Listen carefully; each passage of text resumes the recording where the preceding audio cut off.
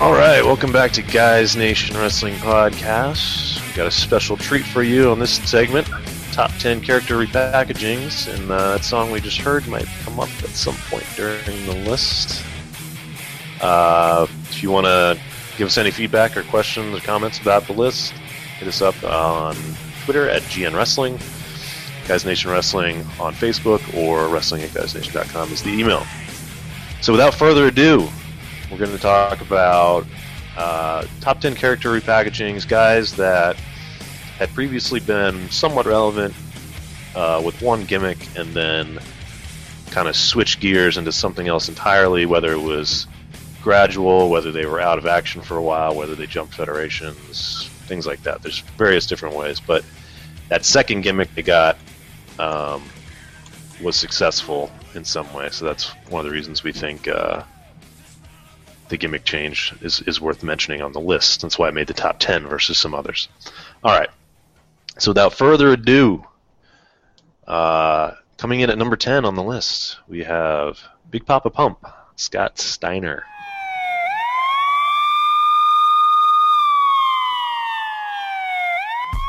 So before he changed, Scott Steiner was a member of a tag team, a very storied tag team with his brother Rick.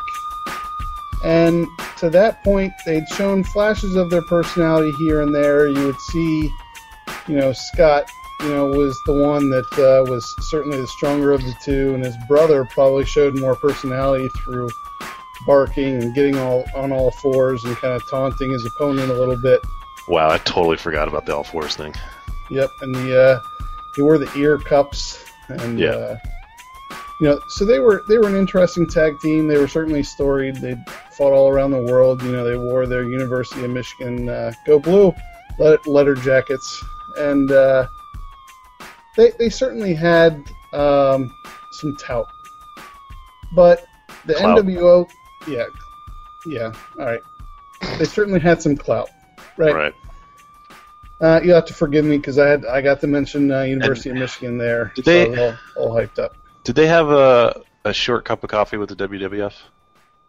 They did. They were actually on the WrestleMania 9 card. That's right. And they beat the Head Shrinkers, Right. the great Head Shrinkers. You had the opportunity to have Money Inc. versus the Steiner Brothers, and you didn't take it. Right. So, NWO was in the course of recruiting new members. There were new guys changing each week, and you had the Steiner brothers go up against them, and it was Scott Steiner who switched. And because he switched and cut his hair, dyed it bleach blonde, grew out the goatee, we got the man known as Big Papa Pump. Holler if you hear me. Now, John, I don't know about you, but I feel like that was not only a good switch in terms of character for him, but it put him into a new level of superstardom, not only because he got to go into singles and get world championships, but because he got a lot of fans because he was crazy and he got to show off his crazy side. Yeah, it was clearly, I think, a case of a guy being himself more than the previous gimmick that he was given. You can't just act that crazy. You got to actually be that crazy. So, Right. Yeah, I think it was a smashing success. To me, as a guy that wasn't necessarily a WCW follower, I would just kind of hear about it here and there. I was always kind of taken aback when I realized Scott Steiner was this maniac who was now in their main event scene, because I just remembered him as the Steiner brother, and he didn't necessarily stand out back then. But it was a pretty amazing transformation. I don't know about you, but before he became Big Papa Pump, I never noticed that his bicep has a bicep on top of it. Oh, I know. It's almost gross. But yeah, so that's number 10 on the list. Shot up to a main event status. Not everybody on the list is going to be a main eventer, mind you, so look forward to that. Now, the next guy also was in WCW for a while. I'm not too sure how long, but and then he had kind of a weird boy band gimmick for a little while too. But we're talking about Hurricane Helms. Stand back! There's a hurricane coming through. I thought this gimmick was pretty amazing. Kind of out of nowhere. I guess he had signed with WWF, and then with the Alliance angle. And he had been fairly well known in WCW, although he never really achieved major success. So he always just kind of seemed like a bit player, I thought, on a level of a Tyson Kidd or a Zack Ryder maybe, where, the guy might have a little success, flirt with the Intercontinental title, but he was never really a focal point. But then he comes up with this Hurricane gimmick, and it's perfect. I mean, it's literally a superhero. He's got the Hurricycle with Molly Holly in the sidecar. He had a great feud with The Rock. I mean, he was one of the only guys that feuded with The Rock at that point. The intro that we use for our own show, obviously, is the Hurricane's intro. And yeah, I don't know, just the whole thing that he transformed into this guy was pretty impressive to me. Yeah, and I remember seeing him back in WCW, and my memories of him there, obviously he was in 3 Count, weird boy band, group of 3 guys that were there, and obviously that was pretty terrible. I had to sit through a match at Starrcade with those guys, but other than that, all he really did in WCW was introduce people to one of the most dangerous looking moves in the world, known as the Vertebreaker. And if any of our listeners haven't seen the Vertebreaker, it is scary as shit. And I personally wouldn't want to take it if I was an opposing wrestler, and I'd be scared to death that he was going to break my neck. But I distinctly remember this segment that was probably the last segment of Gregory Helms before he became Hurricane Helms. I don't remember whether he was still Sugar Shane before that point or at what point they did that. But he was backstage, and he had the Green Lantern tattoo on his shoulder, which I thought was the coolest thing in the world because I had a Green Lantern t-shirt. And one of the interviewers came back there, and they were saying, why do you have a superhero tattoo on your shoulder? Do you like superheroes? And he just looked at her and he said, because I am a superhero. And then you heard the whoosh, and he hopped away. And I thought that was the perfect part of how they sold that character, is it would always do the whoosh sound, and then he would exit the scene. And when Good. I don't know if you remember, but the parts he had backstage segments when he was the Hurricane, where he would be playing Gregory Helms, mild-mannered reporter, and he would have to wear the hat because he had his hair dyed green. Yeah, that's right. I definitely totally forgot about that. That's a good call. And it's amazing in the sense that wrestling lends itself to comic book heroes. It's not that far off, but nobody ever really played a part like this, and especially not this well. Right. You would have thought this had been done before, but I mean, I'm sure guys tried, but nobody came close to what he did. Yeah, and I was always hoping that they would actually, invest in this character, give him a championship. I was really hoping for a feud between he and Raven, who was kind of the dark character of the time, because I think The Undertaker at that point was the American Badass. But we certainly did get some classic moments. And for me, the reason why Hurricane is higher on this list than Scott Steiner is because Scott Steiner would have been fine if he would have just stayed in the tag team. I would have still enjoyed him. But Hurricane Helms, he took his career to a new atmosphere with this. So I thought it was a brilliant change for him, and I'm happy he's on the list. Yeah, absolutely. Got a few championships out of it, and he still does some independent work apparently as the characters. So that's kind of funny. All right, now we get to number 8 on the list. One of your personal favorites, the man they call Raven. You gotta keep them separated.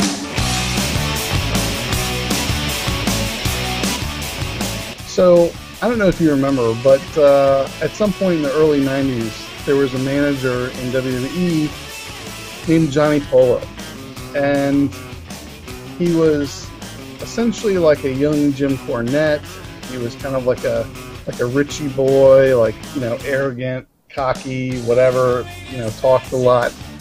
He did commentary a few times. I think he carried around a croquet mallet. And you just see this guy, and it's like, okay, he's a manager. And then he goes away, and you're like, okay, you don't give it another thought.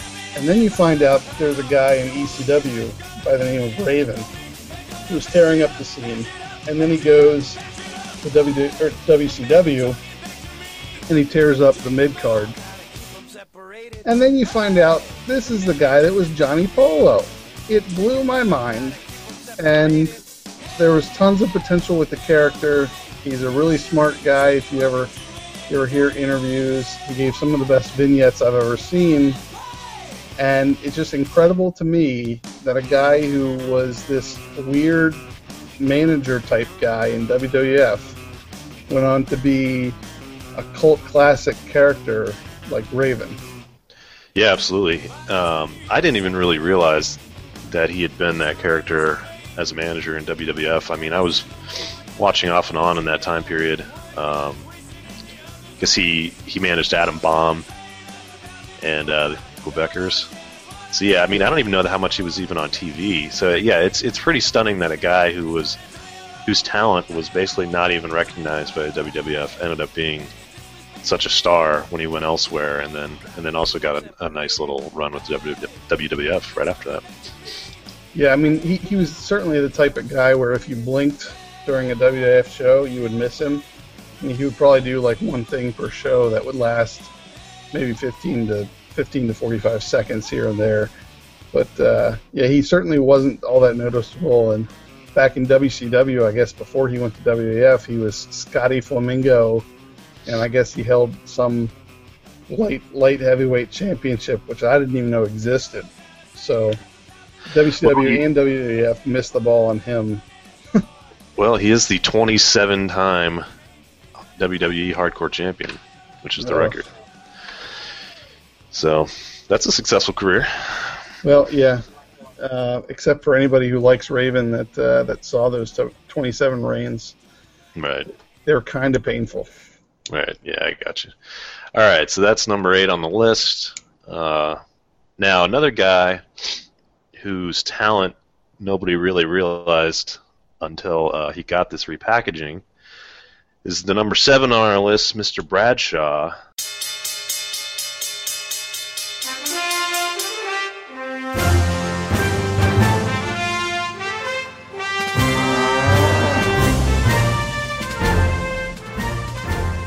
Known as JBL, John Layfield Bradshaw, or John Bradshaw Layfield, I guess. He had been in the APA, or he had originally just been a guy, his own character, and then joined up with the Ministry, I guess, and then did the APA. Yep, he was originally a guy named Justin Hawk Bradshaw. That's right. And he carried around a branding stick, and I believe his manager was maybe Uncle Zeke, but I believe it was Zeb Coulter was his manager back in the day. I think you're right. Yeah, I just watched some of that. Yep, and just like you were mentioning, he becomes one of the faceless members of the Ministry, and then he and Farouk were the acolytes. Then they became the APA protection force that essentially drank beer and played cards backstage and smoked cigars. And then he showed his true colors. Yeah, it was a stunning switch, and truth be told, I missed some years here and there, so I didn't quite see his full run as the champ. But from the outside looking in, it was another one of those situations, kind of like Scott Steiner, where I thought, wow, this guy was just a guy I remember being in a tag team, and now he's like the man, and it's believable. I mean, who knew he was so good on the mic? You never really heard him before. And now, obviously, he's still playing this new character as a commentator, and just like a breath of fresh air compared to what we had, before him. Yeah, and back when his title reign was going on, his historic title reign that lasted forever, It didn't really strike me as a great title reign. It just struck me as he's a really good character who's good on the mic. He's above average to good in the ring. And he's got a really fun gimmick. And they just didn't find anybody else that they'd rather give the championship to. Yeah, it certainly could be looked at as a transition kind of guy, maybe almost like Diesel was back in the day, just holding the belt forever. Yeah. But and then he was the ultimate one to put over John Cena and start that era. Right. So he does hold a significant place in WWE history for that. Yep. But great gimmick change. He had to be on the list. I thought he might have ended up cracking our top 5, but we got more guys ahead. Yeah, we have some pretty good guys in the top 5, though. I will say. And just before we get there, we got number 6, a man who has returned to prominence and perhaps even more prominent than ever, Goldust.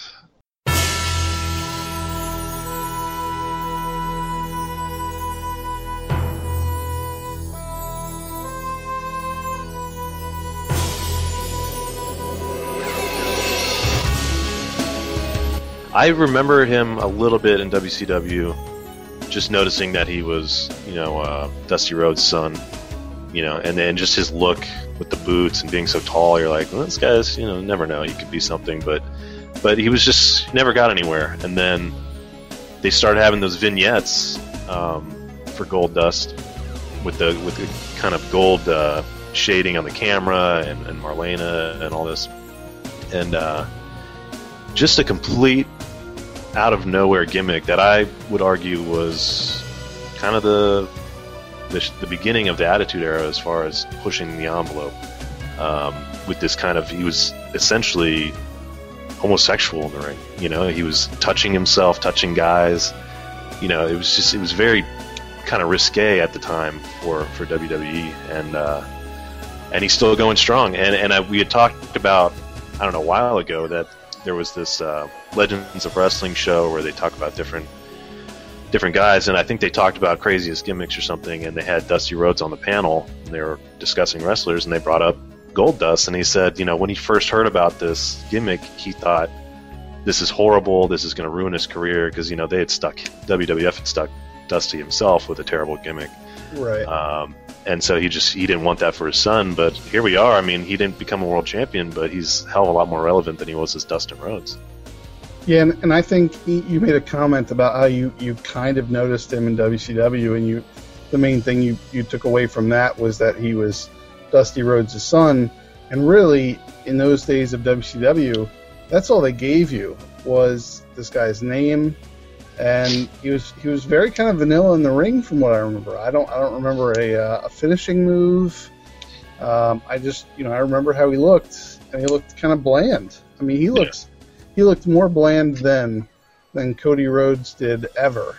So, they didn't give you much there, and then he came here, and yeah, certainly they played up the idea that this guy might be homosexual, and you had some of his opponents kind of react to that. I distinctly remember the feud between he and Razor Ramon, where Goldust is kind of playing it up, and then at one point he unzips his Goldust attire that goes all the way up to his neck, and he has this tattoo on his chest. It's like a red heart that says Razor or Ramon in it, and I was like, this is brilliant. He is playing mind games. Yeah. And he clearly had Marlena outside the ring, and she was smoking hot. Oh yeah. So, I don't know what the story was there, but if there was some kind of off-screen thing between the two of them, he dropped the ball on that, unless she was batshit crazy, because she was hot. Yeah, well, they were married for a long time, but I guess not anymore. He dropped the ball if she's no longer with him. You never know. Bitch could be crazy.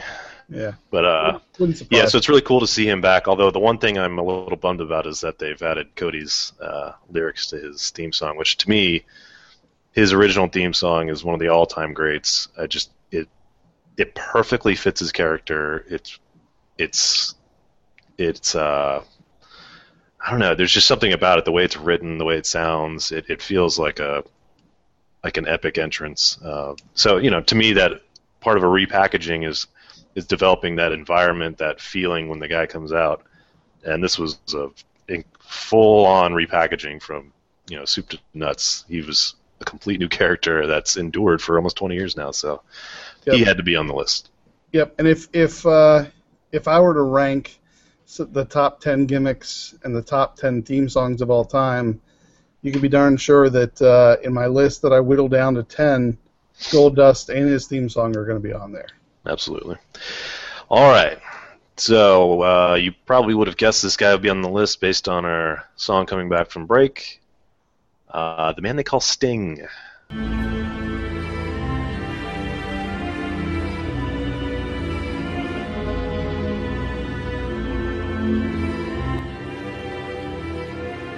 The franchise of WCW and currently TNA in some ways. What do you got on Sting, Rob? Well, he's an interesting one because to me, you would have thought that if WCW was going to invest heavily in anyone, it was going to be Sting. Because he was there before Hulk Hogan got there. He was there. He had some epic matches with Ric Flair. They did the NWO angle. And suddenly, their franchise guy, who was this surfer guy who had the Ultimate Warrior style face paint, who had the bleached blonde hair that was spiked up, he had gotten overlooked for Team WCW facing the NWO, and he exited. And then he came back, and he was in the rafters, and he was made up to look essentially just like the character The Crow. Yeah. And he could have been a huge, huge name. He could have been much bigger than he was, but because of the creative control that Hulk Hogan had, because of how much political pull Hulk Hogan had backstage, you had this guy who came to avenge WCW and put down the NWO. You essentially cut him off at the knees. But it was such a huge, huge change for him, and he's still an iconic name in the industry, and he's still using that gimmick today. It didn't just become a change in his persona, it became the new definition of who Sting is. Yeah. Yeah, and so it is probably surprising in that sense where you thought he was getting saddled with something, and then he's just stuck with it. Yep, and I don't know about you, but I'm sure a lot of people out there, if they've heard of Sting, if they've heard of, the professional wrestler known as Sting, I'm sure a lot of them don't even know about his previous incarnation where he was the spiky blonde hair with the Ultimate Warrior style face paint. They just think of him as a guy who looks like the character from the movie The Crow. Yeah, and that's an interesting point because, yeah, it totally depends on when you started watching, because you get those first impressions on guys. So for me, when I think of Sting, I think of that surfer guy, but clearly that's not even close to what he actually is. In the history books, he's more the Crow. But all right, so that was number 5. Another guy who was kind of the opposite of what Sting did, that started off as the kind of scary, demonic, kind of wearing all black character, is The Undertaker. Dead man walking. Keep rolling, rolling, rolling, rolling. Keep rolling, rolling, rolling, rolling. Keep rolling, rolling, rolling, rolling. Arguably, one of the greatest characters of all time, even just through his first decade. He was already kind of in the lore of WWF, and he's persisted 15 years later. I think even in the late 90s, people were wondering if he was going to wrap it up. Because he started that gimmick when he was a little older than most guys. Had some success. WrestleMania 13 was kind of his crowning moment of closing out Mania as the champion. Does all that stuff with the corporate ministry and Unholy Alliance and all this kind of crazy stuff. And then he disappears for a while with injuries, and he comes back as a biker. Which, to anybody that had been following WWF, was like, what in the world? This is The Undertaker? I mean, they had teased a little bit with him getting on the mic more often, and he started kind of walking around backstage without his hair dyed in the way that it had always been. But, I mean, he comes out on a motorcycle. What do you think when that happened? It kind of blew my mind a little bit, and I had to sit back and think, okay, with all of the changes going on in the world of wrestling, in the industry, you have a trend where guys are having their gimmick more centered around who they really are. And so I had to kind of take myself out of the idea that The Undertaker wasn't, that persona that he'd played for all those years, because, when I first saw The Undertaker, I was, I don't know, maybe 9 or 10 years old, laying on the floor of my parents' living room, and he scared the crap out of me. Oh, yeah. You would hear that gong go, and it's like, it just strikes something in you that's kind of, I don't know, and I don't know how many people that are younger than us would really understand that, but so it was a huge change in my mind, because this was a guy who, even the sound of his theme song evoked something in me from just a young age. So it was a huge shift, and he's gone on to do other things and whatever, revert back. So in terms of that, maybe I didn't want to rate it higher than having it in the number 4 spot, but certainly at the time it blew me away. Yeah, and I think that's why it made the top 5, is just that it was so drastic. But certainly with the fact that he's reverted to his original character, makes this very different from the rest of them on the list. So not deserving of number 1, although in terms of surprise, it might be the most surprising of all time. Yeah. But yeah, so he had some reasonable success. I believe he ended up being the WWE champion during that time, the undisputed champion for a little bit. And that was probably the last time he really touched the belt, other than the big gold belt. Right. But clearly he's a legend, and the American Badass will always be part of his legend. Now we get into the top 3. I'm assuming some people might have an idea of who it's going to be, although I think this next one might surprise a few people. We've got Shawn Michaels, the Heartbreak Kid. I think I'm cute. I know I'm sexy. I've got the looks that drives to go wild. I've got the move. This is the one that I kind of brought up to Rob, who you didn't necessarily think of him right off the bat, but I think we agreed he deserved to be on the list. Maybe top 3 is a stretch. I'm sure people might argue with that. But for me, we all have these moments that we remember when we first got gripped by wrestling. Maybe a couple scenes that happened at a pay-per-view that you got to see on VHS or Primetime Wrestling, Raw, or whatever when you started watching, that stick out to you as the reason you started liking this form of entertainment. So for me, one of my earliest memories was HBK kicking, at the time Shawn Michaels kicking his tag team partner, Marty Jannetty, through the glass window in the barbershop.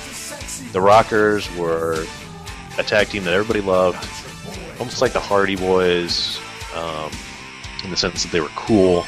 They had always been faces, really. They didn't have the success of the Hardy Boys, but at the time, they were in that position of being kind of the cool, hip team, and nobody wanted to see them break up. And who knew Shawn Michaels had this in him, where he decks Marty Jannetty. Of course, you thought you were going to have more of a blood feud between them. That didn't last too long.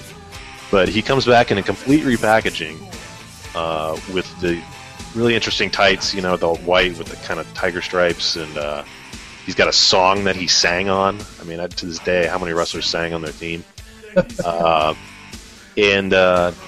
Sensational Sherry at his side, who's at that time one of the top valets to have. The mirrors on the jacket, kind of admiring himself. The whole thing, he just complete persona change from what he had been with the Rockers. And so to me, he's an interesting guy on this list in the sense that he didn't change his name. And he just seamlessly transitioned into this new guy that endured for 20 years and was one of the most successful guys in the business. Yeah, and I vividly remember that segment that you're talking about. You've got the barbershop set up, you've got Marty Jannetty kind of standing there, Shawn Michaels kind of standing sideways. I think they had just shook hands. Yep, something like that. And Shawn Michaels kind of turns his head for a brief moment, and then boom, it's like he explodes from being a member of the Rockers into this whole new entity. And I've never been a huge Shawn Michaels fan, so you can imagine that it has to be significant to me if I'm totally agreeing that he should be listed above Sting, above Undertaker, above Scott Steiner and Hurricane, because it was a big deal. You had these two guys who were high energy tag team partners who would shake hands with all the kids around the ring and kind of dance along to their music as they were kind of coming out and kind of jumping everywhere and all this, and almost like Tons of Funk. Like they were not even that serious of a tag team. Right. And they certainly had talent, but I don't even know that they had had a tag team reign at that point. No, they didn't. I know that there's some discussion as to they were supposed to have it, but that's neither here nor there. But yeah, I mean, he super kicks his tag team partner through a plate glass window, and all of a sudden he's this totally other guy. And yeah, just like you were saying, it was totally believable. It was okay. He's shedding this juvenile gimmick where he's playing up to the younger fans, and he's showing you what he's all about. And for a lot of people, they thought it was awesome. And for me, I hated that character. Like, not that he wasn't a good character, but like he was not a guy I was going to cheer for. For a lot of people, it was the same with Rick Rude. I actually liked Rick Rude, Ravishing Rick Rude. But it was just a huge change, and that kind of, I think, gave way to what we would see further down the line with the Attitude Era. I mean, it was one of the very early gimmicks that gave an edginess. Yeah, I agree. Clearly a big moment. And yeah, I mean, there's just the shock of the moment is what to me has always kept me watching. That I'm looking for that next Marty Jannetty through the glass window moment. And that's the ability they have as storytellers, is to give us something completely out of left field. And so, as an impressionable young boy, that was the moment that really sold me on following this product. So for that reason, immediately jumped out. And obviously, you can't argue with the success he's had, even though I don't think either of us are a huge fan. But right there it is, number 3 on the list. Now, number 2, another guy who probably a more shocking moment, probably the most shocking moment in wrestling, when his gimmick change started. We've got Hulk Hogan becoming, I guess, Hollywood Hogan, he was known as. Yep.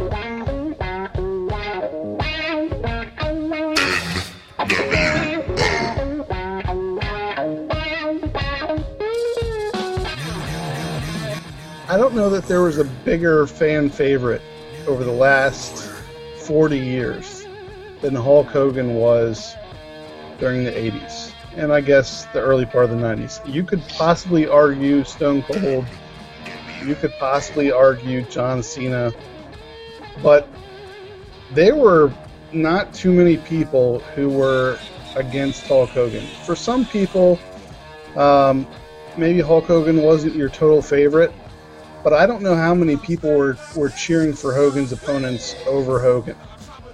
And even when he went to WCW, they had that parade that happened at Disney World or Universal Studios or whatever it was. I saw on TV and I tuned in, and he was an icon not just in the industry but in pop culture. I mean, he was in movies. You know, he would get interviewed on, you know, Leno or Johnny Carson or whatever. And He was literally the catalyst for a national wrestling organization. He was the first guy to go national.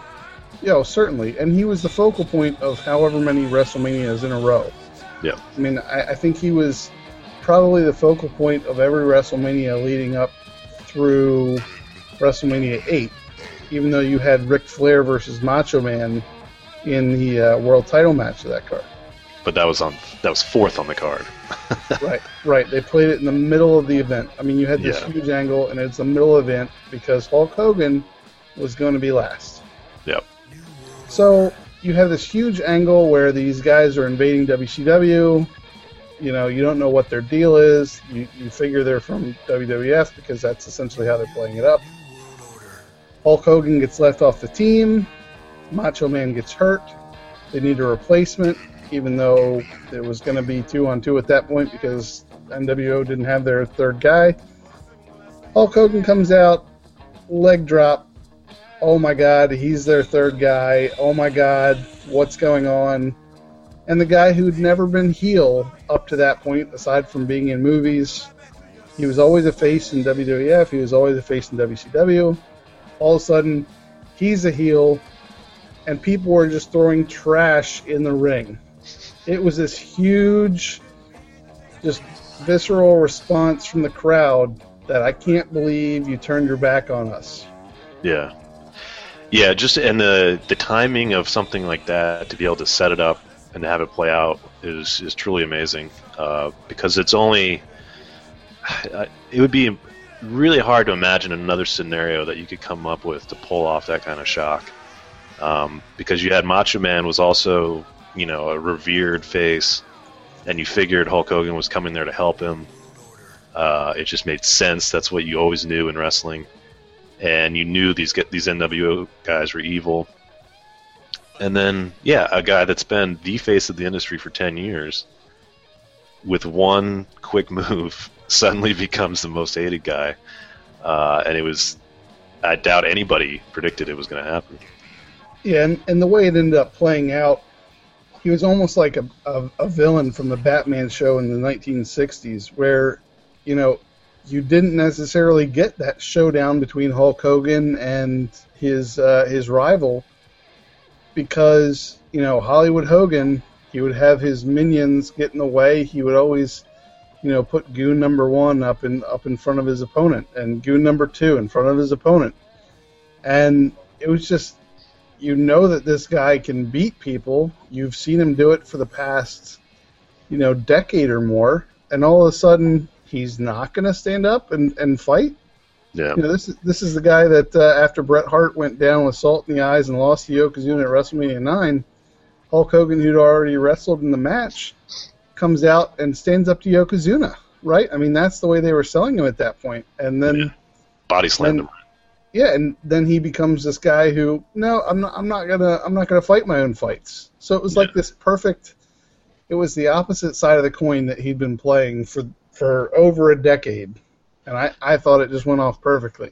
Yeah, and I think that's why people clamor for a Cena heel turn, is that it's the only thing comparable that would give you the kind of shock these days. You know, it's so hard to build up something that would be as shocking, and if you could see John Cena turn on somebody, I don't know who it would be, because I don't know if there's a Macho Man that he could do it to these days. But that's one of the reasons it gets brought up, as improbable as it is that you'd want to see another iconic moment like there was with Hogan, where just you have devastated fans, and that's the advantage of this form of entertainment, is that they can do that. They can have 20,000 people in the arena be shocked.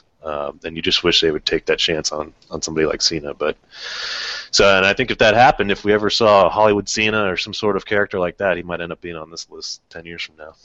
Yeah, and you even had the time where Stone Cold was one of the biggest faces in WWE. He was the guy that everyone was cheering for. And I believe he turned on the fans twice. He turned on the fans once to join McMahon. He turned on the fans once to join Team WCW or the Alliance or whatever you want to call it during the invasion. Yeah. And yeah, the fans didn't love it, but they had Kurt Angle to root for. You know, they had other interests, and it wasn't as big of a deal. Yeah, because he was always edgy anyway. You know, Hulk Hogan was so wholesome. Take your vitamins, go America. There really wasn't an edge to Hulk Hogan before that. Right. All right. So, good. I was going to say that's why it made it all the way up to number 2. I'm sure a lot of people might argue that that fits in the number 1 spot, but we ended up going a different route for the number 1 spot. Yeah, I think the number 1. We initially weren't sure we were going to make this number 1, but then as we went down, kind of the rest of the guys we had come up with, this just made sense because it's so unique in the history of wrestling, really.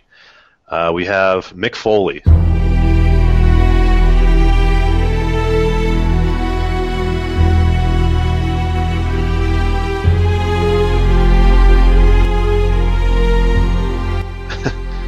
Just Mick Foley himself. But we think the ultimate change was probably Cactus Jack to Mankind as far as reinventing himself. But he also went and wrestled with basically multiple personalities for a few years there with Cactus Jack and Dude Love and Mankind. So why don't you talk about this, Rob, and kind of the impact it had when you were watching? So I didn't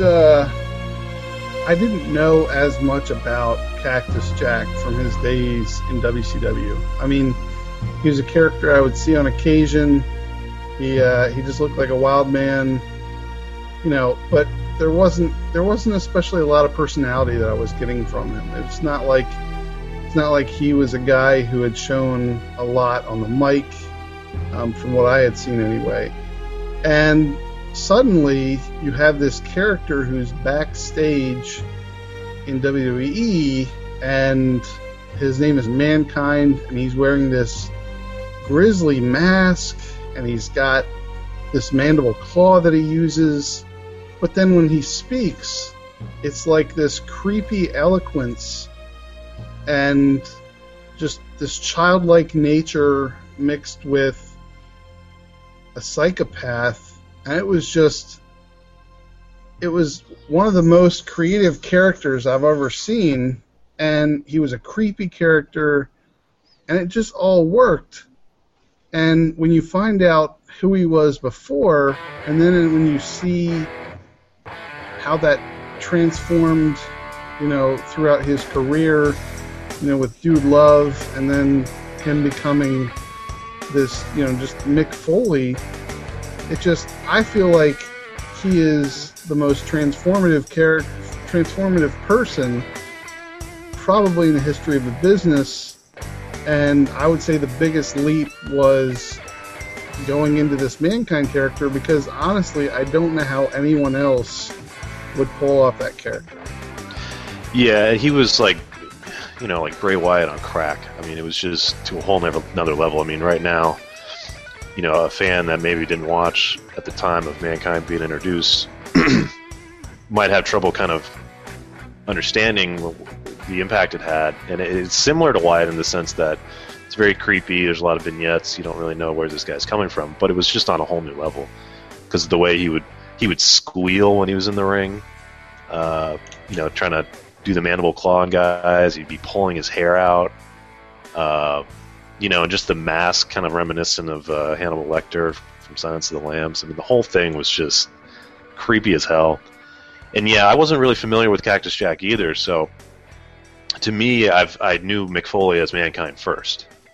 So then to see that character eventually become a guy that's in the ring wearing a suit, a guy that's wearing tie-dye, and have all those different incarnations that he came up with be believable, it's pretty amazing. And so yeah, when you think of the different skills you have to have in this industry, you know, if you have if you have an RPG character and you've got, you know, charisma, you've got strength, you've got all these different attributes. I mean, when it came to charisma and mic and storytelling, Mick Foley was arguably the best of all time.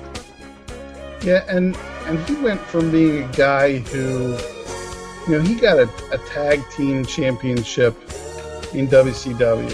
He got a tag team championship twice in ECW.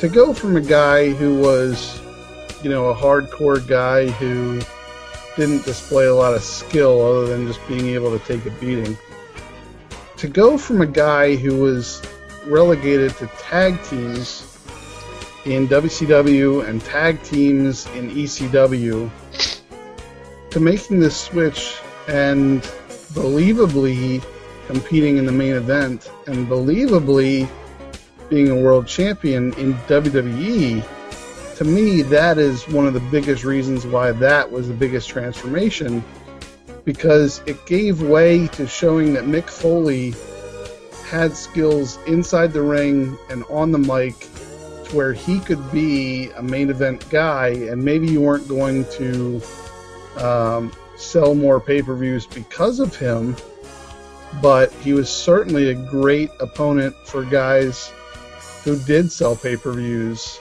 and he's just one of the greatest characters of all time. Yeah, and his WWF title victory, I think, goes down as one of those shocking, great moments in history. It's routinely referred to as, one of the biggest kind of pops of all time. When Stone Cold came out and helped him win.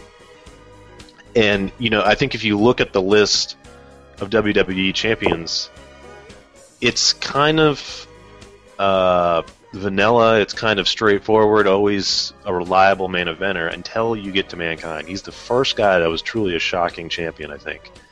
And that kicked off the Attitude Era of the belt kind of being able to move around and be put on guys that you didn't necessarily expect.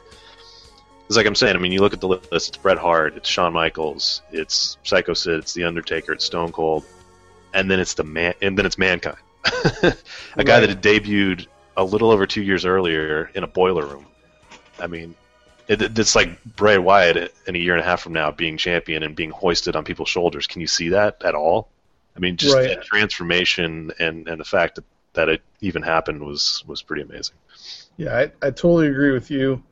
And that's why he not only makes it on the list ahead of some of the guys that we're going to give honorable mention to, but that's why he gets placed ahead of Hogan, because some people might tell you that Hogan was getting stale at that point, so that's maybe a knock against him. HBK didn't have a ton of character at that point, so that was kind of maybe not as shocking as Hogan or Mick Foley, So, you can go down the list, but I think with everything said, the switch to Mankind was certainly a transformative moment, not just for him, but for WWE. Yep. So that's our number one. I hope you guys enjoyed the list. Let us know if you disagree or whatever. But we've got some honorable mentions we want to throw in here before the end of the show. A couple of current guys that I think deserve a mention. One would be Damien Sandow, who was previously Idol Stevens several years ago. I don't know, I guess that was maybe 2008 or so, and he was following around Michelle McCool in a tag team, I guess, briefly. It didn't really get anywhere. Right. And then gets a full repackaging in the style of an HBK or Hurricane or Goldust, where it's just a completely new guy. So far he's been one of the more interesting gimmicks to come out in the last several years, but he's a little too new, I think, to be on an all-time top 10 list, so that's why he's not there. And similarly, we have Ryback that I wanted to mention. So I think he's also a potential, repackaging that we down the road look at as one of the greater of all time. Then we have some other ones from the Attitude Era. I don't know if you want to hit a few of those, Rob. Yeah, so one of the ones that I initially had on part of my list was 1, 2, 3 Kid becoming X-Pac or 6. I guess he was 6 for a little while in WCW. I kind of feel like he went from this vanilla guy who could do some high flying moves and got upset wins over people to becoming this really popular for how annoying he was guy that went around did crotch chops like nobody's business and did this Bronco Buster where he had his balls in your face, and he was just crazy character. And if you would look at him as 1-2-3 Kid and X-Pac side by side, it's like it's night and day. It's and that was just crazy on his 21st birthday, and boom, he's a totally different guy. Yeah, that follows in line with some of the stuff we talked about. The surprise of him beating Razor Ramon was one of those all-time memories. But then, several years later, seeing him as a completely different character, you're like, wait a second, that's the 1-2-3 Kid. What the hell happened? Right. It was certainly a change for the better, I think. I think everyone would agree, even though a lot of people don't like X-Pac, myself included. Another guy who we thought about mentioning on this list was Kane himself, but we didn't include him in the top 10 because he's the reason that this top 10 is going on. It's kind of here are the top 10 gimmick changes, other than what we saw from Kane becoming this Citizen Kane character, because he was a dentist. He was a deranged dentist for Jerry Lawler.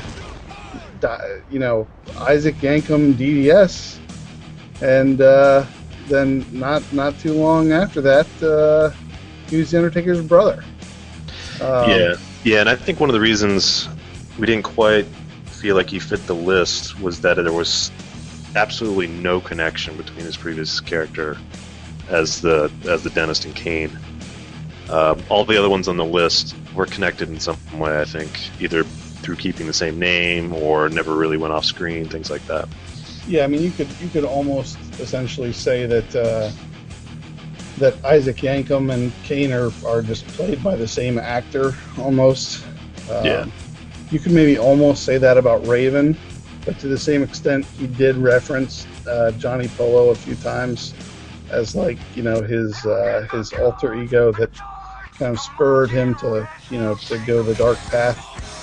You had a really interesting group of people who you had included in your initial list, and they, in my mind, they weren't as successful as they should have been, and that's why I didn't feel like we should include them on our top 10.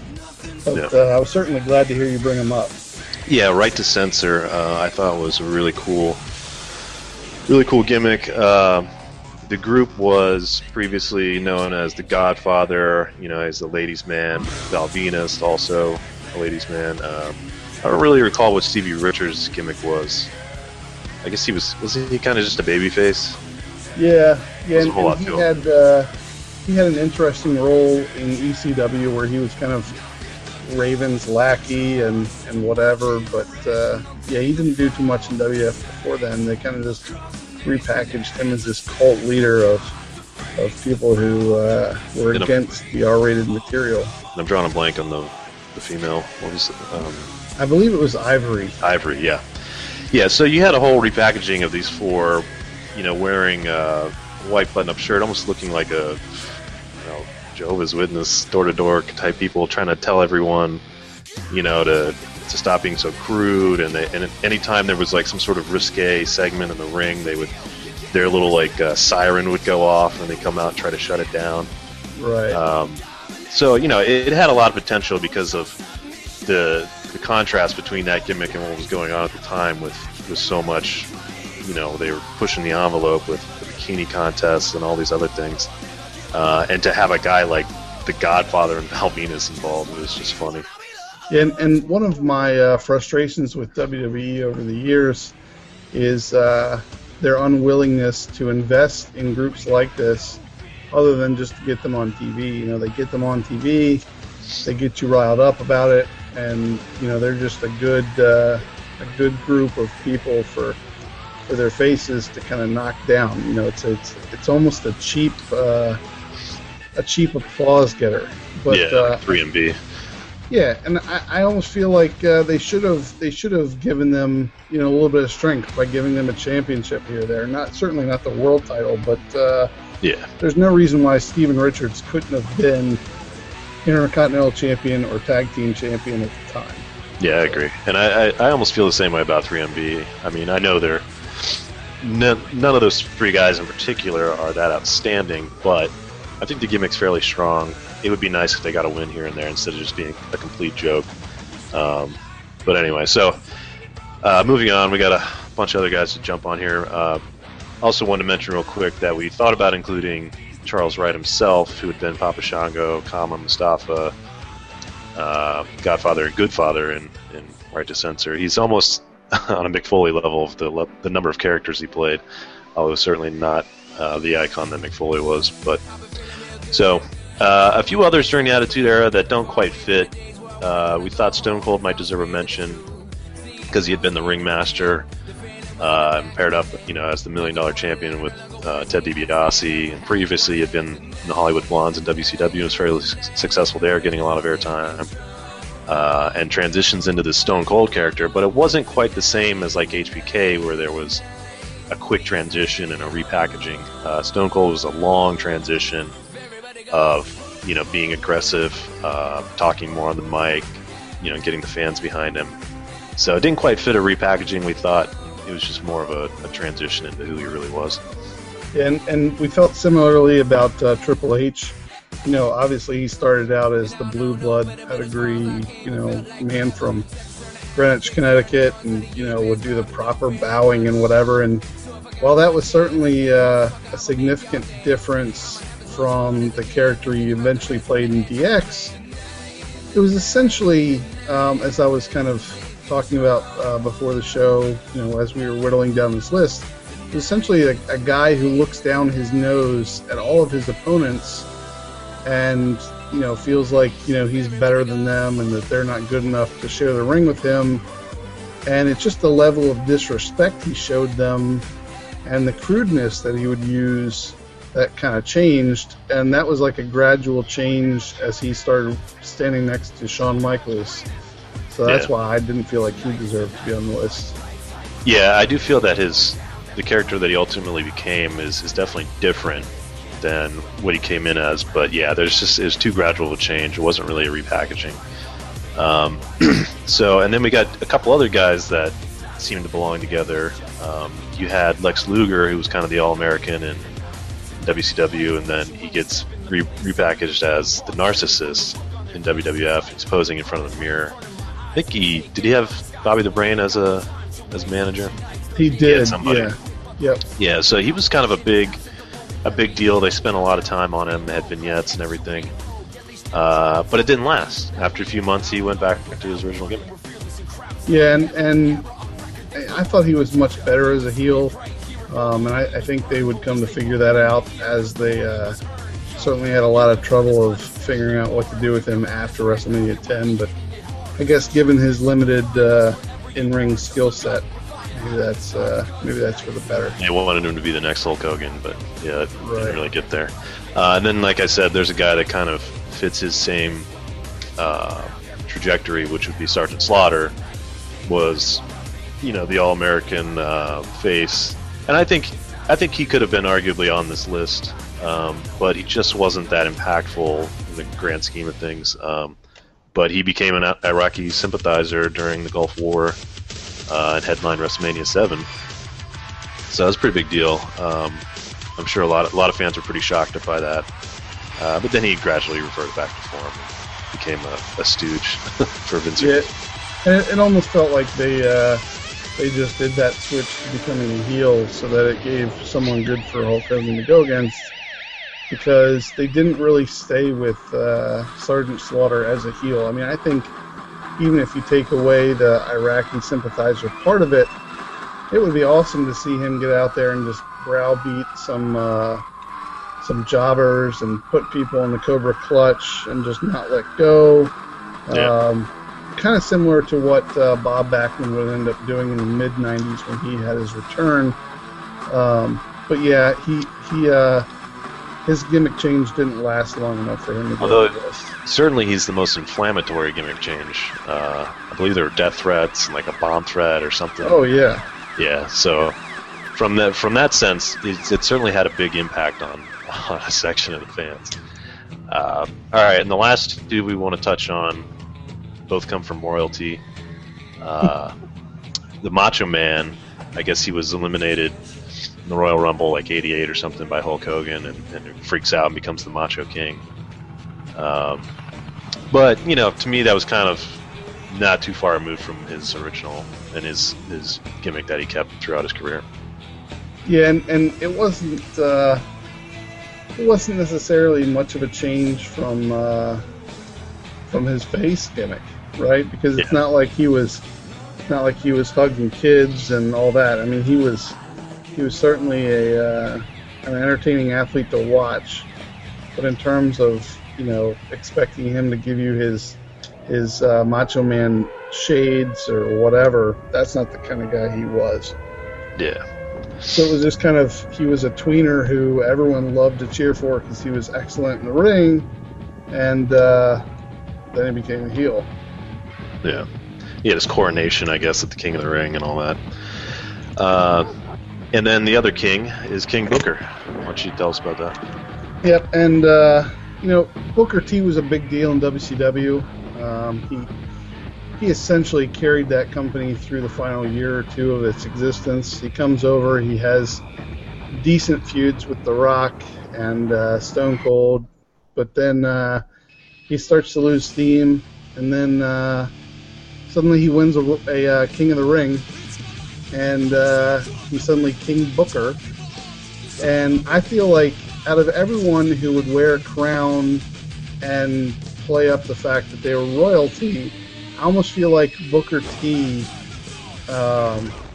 did it the best. He would King Booker, and he would, he had this fake British accent, and he would always wear his cape and his crown, and he had Queen Charmel. He had a full royal card. He did, and so I felt like that was a pretty good change, but not something that made the list, because at that point, he was headlining SmackDown, which was certainly the second show at that point. He's certainly one of the more interesting switches in the sense that he was so well established in his career already. Usually these changes happen early on. I mean, he was already in his 40s. Yep. So kind of a late bloomer for a gimmick change. So certainly worth a mention. All right. Well, that's a full hour of a special top 10 list of all-time repackagings. Hopefully you guys like the list. Like we said, hit us up. GN Wrestling on Twitter. Got the Guys Nation Wrestling Facebook page, and wrestling@guysnation.com is the email. If you have any other ideas for other countdown lists you want to hear, definitely let us know about that as well. And even if you don't have a question for us on Twitter, if you give us a comment on Twitter and mention @GN Wrestling, we will not only retweet you with that Twitter account, but we will retweet you with the much more powerful @GuysNation. There you go. So there's a little incentive. Get your ass some followers. There you go. All right. Well, it's been a good time, Rob. I'll catch you next time. Until then. All right.